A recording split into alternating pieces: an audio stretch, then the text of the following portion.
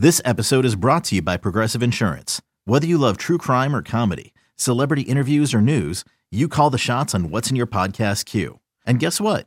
Now you can call them on your auto insurance too with the Name Your Price tool from Progressive. It works just the way it sounds. You tell Progressive how much you want to pay for car insurance, and they'll show you coverage options that fit your budget. Get your quote today at Progressive.com to join the over 28 million drivers who trust Progressive. Progressive Casualty Insurance Company and Affiliates. Price and coverage match limited by state law. Another day is here, and you're ready for it. What to wear? Check. Breakfast, lunch, and dinner? Check.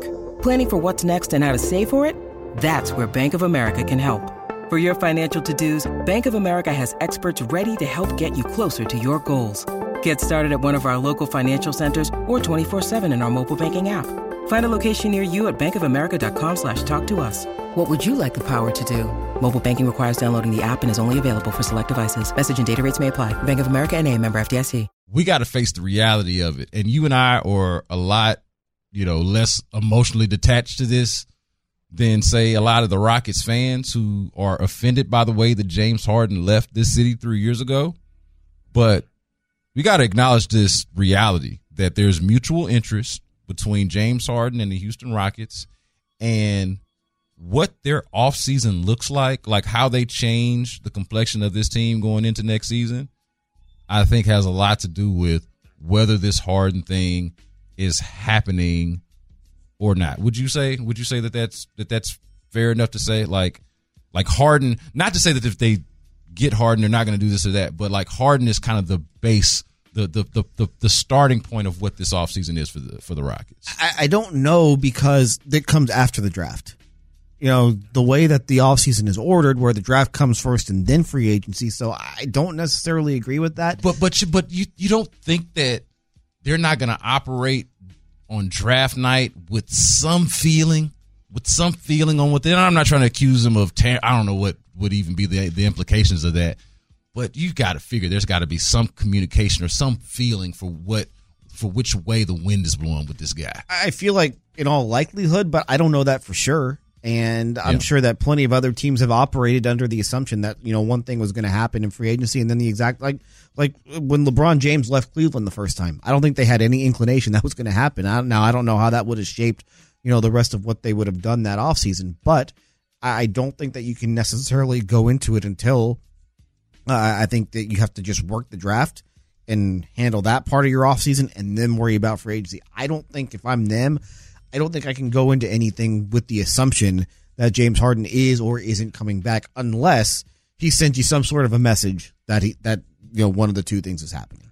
All right, I'm going to preface this discussion with this. Adam Spillane and I both have been pretty open on the H-Town Hoops podcast and in other places that the James Harden Houston Rockets reunion makes a lot of sense despite a lot of the noise and energy around it, okay? It makes a lot of sense for basketball reasons, and just to be clear, these two parties think fondly of each other. You can like that, you can dislike that, think whatever you want about it, but we're just here to speak to you the reality. So that's the reality of the situation. Want to preface this conversation by saying that. Now, let's do a little pros and cons, beard or no beard. I'll start with, Adam's going to do the pros, I'll do the cons. So I'm going to start with the cons and allow Adam to respond and or offer a pro. All right, so first con on signing James Harden, the money. It's too expensive for the age that he's going to be by the end of it. Of course, we're talking $200+ million over 4 years, more than likely. And, hey, James Harden is, I'm 34, so James Harden's got to be somewhere around there, 33, 34. I think he'll be 34 later on this year. So do you want to pay James Harden 40 plus 50, whatever much money it would be by the time he's 38, the back end of a $200 million contract at age 38? What say you to a con like that? This is the only con to me. This is it. This is the only one. I don't think the rest of them really have any validity to them. That being said, we're gonna shoot them down anyway, though. I don't think it's a guarantee that it's going to take the 4 years. So if you tell me 4-year max, that's different than maybe 4 years and 100. There's a lot of different ways that this could look. So if it's a 4-year max, yeah, that's a big con. Like it just is. That being said, you have the cap space. You got to spend it on somebody. And I just don't know if you're going to have those sorts of options out there that would be better. There are other players out there for sure, but are they going to be at that sort of a level? And James Harden is the best free agent out there. Like, he is going to be the best free agent out there this summer. You could roll that cap space over a year if you want to. I think that option is there. They certainly, it doesn't sound like they have any inclination to do that. And maybe you wait and maybe you make a run at Jaylen Brown when he becomes a free agent next summer. But that's taking a risk because you might wind up with nobody. And now all of a sudden you have your caps. You basically wasted your cap space because that disappears once you have to start signing your rookies, or not your rookies, but the guys on your roster to their rookie extensions. And now you've wasted this opportunity. So to me, the money and what it might cost you in the investment, that is the only con to this. All right. But I don't know if it matters. Yeah, well, and that's what I was hitting on earlier, is that it perhaps won't, because maybe management decides that the reward that they're getting on the front end is worth either paying on the back end or having to figure out a solution on the back end to, I don't know, maybe you're just doing a salary dump, trading the contract away if you can do it, or what have you. We've seen that before, so that could be in the cards. All right, here's another con. But let me just add this too. Go ahead. The hope is that the guys that you already have, the Jalen Green and Jabari Smith Jr. and Tari Eason and Alperen Şengün and KJ Martin and whoever they pick at 4 and whoever they pick at 20, that those guys are good enough to where Harden's contract in 2 years won't matter at all. Yeah. And he's basically just, maybe he, like you said, he just becomes a contract that you can trade if you want to try and land another player. So Harden becomes important the first 2 years of the contract. The hope is that the other guys are ready to really take over for him the last 2 years, and paying Harden way too much money isn't quite that big a deal. Yeah, because it's important to keep in mind, if you were to sign James Harden, if the Rockets were to sign James Harden this offseason, he would come on the team and immediately be their best player. Yes. But 2 years from now, 3 years from now, if he's still your best player or were to still be your best player, you'd have much bigger problems on your hands than James Harden's contract, because the implication is that those guys aren't good enough. Yeah, you either picked the wrong guys or did not develop them properly. Yes. Fair enough to say? Exactly. Okay. Another con, and this is just to throw it out there, because we know it is out there. We've seen it. James Harden dribbles the ball too much, is too ball dominant, and therefore would stunt the growth of said developing players that we were just talking about. Yeah, that's just stupid. I mean, in all honesty, it's stupid. I've heard it, and look, I don't disagree with you, but I've heard it from smart basketball people who play basketball, people who watch a lot of basketball, people who know basketball. I've heard it, and I'm very surprised by it. I would say that's the analysis from people who actually watch, not folks that attach themselves to narratives and kind of parrot what they hear, but people who actually study the game to a degree. James Harden assists per game since leaving the Rockets. Let's see, 2020, 2021 with Brooklyn, 10.9. Last year with Brooklyn and Philly, 10.3. This season with Philly, 10.7, which led the league. And he has led the league. He led the league in assists with the Rockets in 2017 with 11.2. That's not a ball hog. That's a guy who understands how to run an offense and get you into an offense. Does he dribble the ball a lot to get himself shots? Absolutely he does. But if you have other guys who can make plays and, and finish other stuff, then he's going to get them the basketball. So he was not the best player on his team this past season. He did not take the most shots. If he's the best player, oftentimes he's going to take the most shots. The hope is that he puts these guys in position to get really good shots, and eventually he doesn't have to be the best player on the offense. Yeah, man, as somebody that has been doing a little bit of memory lane for when the Rockets were good, and it's not an emotional attachment to James Harden or anything, man. It is more of a, hey, I want to watch good basketball on a regular basis again, and not just on TV, but the games that are closest to me. So the NBA games that are closest to my house are played at Toyota Center, and I like the NBA. So I want to go and be able to go driving distance to a quality NBA game, more than anything. Okay, so I've been doing a lot of reminiscing and looking back on it on those days. And people, I feel like, have so easily and readily forgotten how good those Rockets teams were. And not just how good they were. I'm talking about this more recent James Harden run with, let's call it, 2018, 2019 specifically. Not just how good they were, but why they were good. Because they had a guy who could draw the attention of a defense and had the presence of mind to find the open guy with the right timing. I mean, you go back and look at that run, the one we did memory lane, 5-year anniversary of the collapse in 2018. The PJ Tuckers of the world, Luka Mbamute before the injury, Gerald Green, Trevor Ariza. I almost had even forgotten about Trevor Ariza a second. I'm like, how could I forget about Trevor Ariza? It's like, hey, man, these guys had excellent shooting performances at times because of the penetration and kick that James Harden was providing. It seems like because he dribbled so much and because he did a lot of those drawing the foul acting jobs that aesthetically people just grew a distaste for his game and sort of just discredited it for what it actually was. And do you know how much money he made Clint Capella just with the lobs? Clint Capella. I played those pieces of sound earlier. Yeah, for sure. James Harden is probably he's not the best passer in the NBA. That's probably Jokic or LeBron or somebody like that. He's right up there. Like, just the passes are on target when he makes them, and if you make yourself available, and he's going to find you.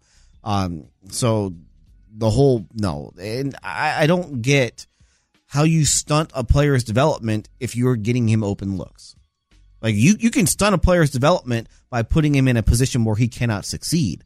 But if you put a player in a position where he is playing with one of the best basketball players of his era, who is going to put him in the right places offensively and teach him quite a bit, I don't know how that stunts Jalen Green's development or how that stunts Jabari Smith's development. Yeah, well, you and I talked about this on our more recent episode of the H-Town Hoops podcast, but I think part of it right now, or part of the concern that I would have is that Jalen Green doesn't really do much off the ball or doesn't seem to have developed much off the ball. But as we discussed, that's more of a Jalen Green and developmental problem, more of a, hey, learn how to be better off ball. Set a screen. So set a screen or cuts. How about the fact that you're more than likely faster than the guy that's on the other side of you? Like Jalen Green himself, speed-wise, athletically, 9 times out of 10 is going to be in the athletic mismatch. So why don't you exploit that? Why don't y'all run plays that exploit that? Someone set a screen for you and, work on your catch and shoot game, work on your cutting game, get some easy buckets to get you in rhythm since your jump shot is inconsistent, Like, I think about different ways that they could sort of work around that, but certainly you hear that a lot. That with threats to our nation waiting around every corner, adaptability is more important than ever. When conditions change without notice, quick strategic thinking is crucial. And with obstacles consistently impending, determination is essential in overcoming them. It's this willingness, decisiveness, and resilience that sets Marines apart. With our fighting spirit, we don't just fight battles, we win them. Marines are the constant our nation counts on to fight the unknown. And through adaptable problem solving, we do just that. Learn more at Marines.com. James Harden's a ball stopper, and somehow it's going to hurt everybody else around him from getting opportunities. That wasn't the kid. It seemed to work out. Look, James Harden and Chris Paul, 2 ball-dominant guards that almost went to the damn NBA Finals before Chris Paul's hamstring decided to give out on him on a non-contact injury. So, I mean, those 2 guys were able to do it, and I know they didn't get along personally at the end there, but basketball-wise, they were able to coexist because they were smart basketball players. The idea is that James Harden and hopefully Ime Udoka as well could help these young players become smarter, not just better, but smarter, which translates to better, smarter basketball players. He might be a ball stopper. That's a perfectly fine, way to put it. He also is the leader of elite offenses. And, they played, Philly played at one of the slowest paces in the league this past season. They also had the third best offense. So I don't care if they play slow as long as the offense is good. Now, if you're going to play slow and the offense is bad, then what's the point? The Rockets played at a pretty fast pace this past season. They had an awful offense. So what's the point? Like the goal is to put the ball in the basket and to score points. If you're not doing that and playing fast, then what is the point? If you're doing that and playing slow, then fine. That's befuddling to me. I'm going to give you one more shortcoming, and this one came up on the text line. I had it already, but sure enough, and one more con here. Of course, this was going to come up from the 713 on the trailer, wheel, and frame text line. Trailer, wheel, and frame. From the 713, he says, I'd rather suffer another year than bring Harden back. And then here's the con that I want to throw to you. This might be my favorite one. And when I say favorite, I mean I hate it. His playoff shortcomings disgust me. Okay. And you and I, it's funny we're looking at each other because we've had this discussion on the podcast as well. But please respond to the idea that the Rockets, who struggled to win 20 games a season over the last few years, the idea that they would be worried about someone's playoff shortcomings as if they are competing in the playoffs. The Rockets would kill to have their best player fail in Game 7 of the conference semifinals right now. Yeah, man. Because they have been completely irrelevant. They just want to get there. They're not worried about winning it right now. They just want to be in a position where they can get their players in important playoff minutes or high leverage minutes in games that actually matter. And James Harden helps you get there. Now, whether or not he gets you over the hump, that's not the concern right now. The concern is getting these guys those reps because Jalen Green has been in the NBA for 2 years. He has not played in a game that matters. Probably the most important game that Jalen Green and Alperen Şengün have played in the last 2 years is the Rising Stars Challenge. That's it. So, when you have won 22 games, what a guy does in the playoffs does not matter. They are just trying to get there. And that's what, and James Harden helps you get there. Is he going to help you win? I don't know. That's not the concern right now. The concern right now is getting there, getting these guys some playoff experience, and then hopefully when the Jalen Greens and the Jabari Smiths and the whoever they draft in this draft next month, once those guys are good and you hope that they develop the right way, then you don't need Harden as much. You don't need him. He's just kind of an ancillary piece by that point. But right now, you're just trying to get to the point where you were playing competitive games in January. Last year, they started the season 2-12. The season's over by that point. The year before, they were 1-16. The season's over. You're not playing for any. That's most of your season where you're not playing for anything. So you just need to be in the opportunity because the best way to hurt a guy's development is to have him in a position where the games don't matter. And that's what the Rockets have been the last 2 years. The games have not mattered essentially from Thanksgiving on. Earlier in the show, Adam, I took us down the trip back down memory lane and revisited the 5-year anniversary or on the 5-year anniversary of them blowing the 3-2 lead against the Golden State Warriors. I revisited that not just to wallow in misery, but also to think of a time when they were playing relevant basketball and longing for a time when they could choke a 3-2 lead in a conference finals, because that means you were there. That means you were doing the right things. Maybe it didn't work out for you, but you were pretty damn close. And that's really all you can ask for.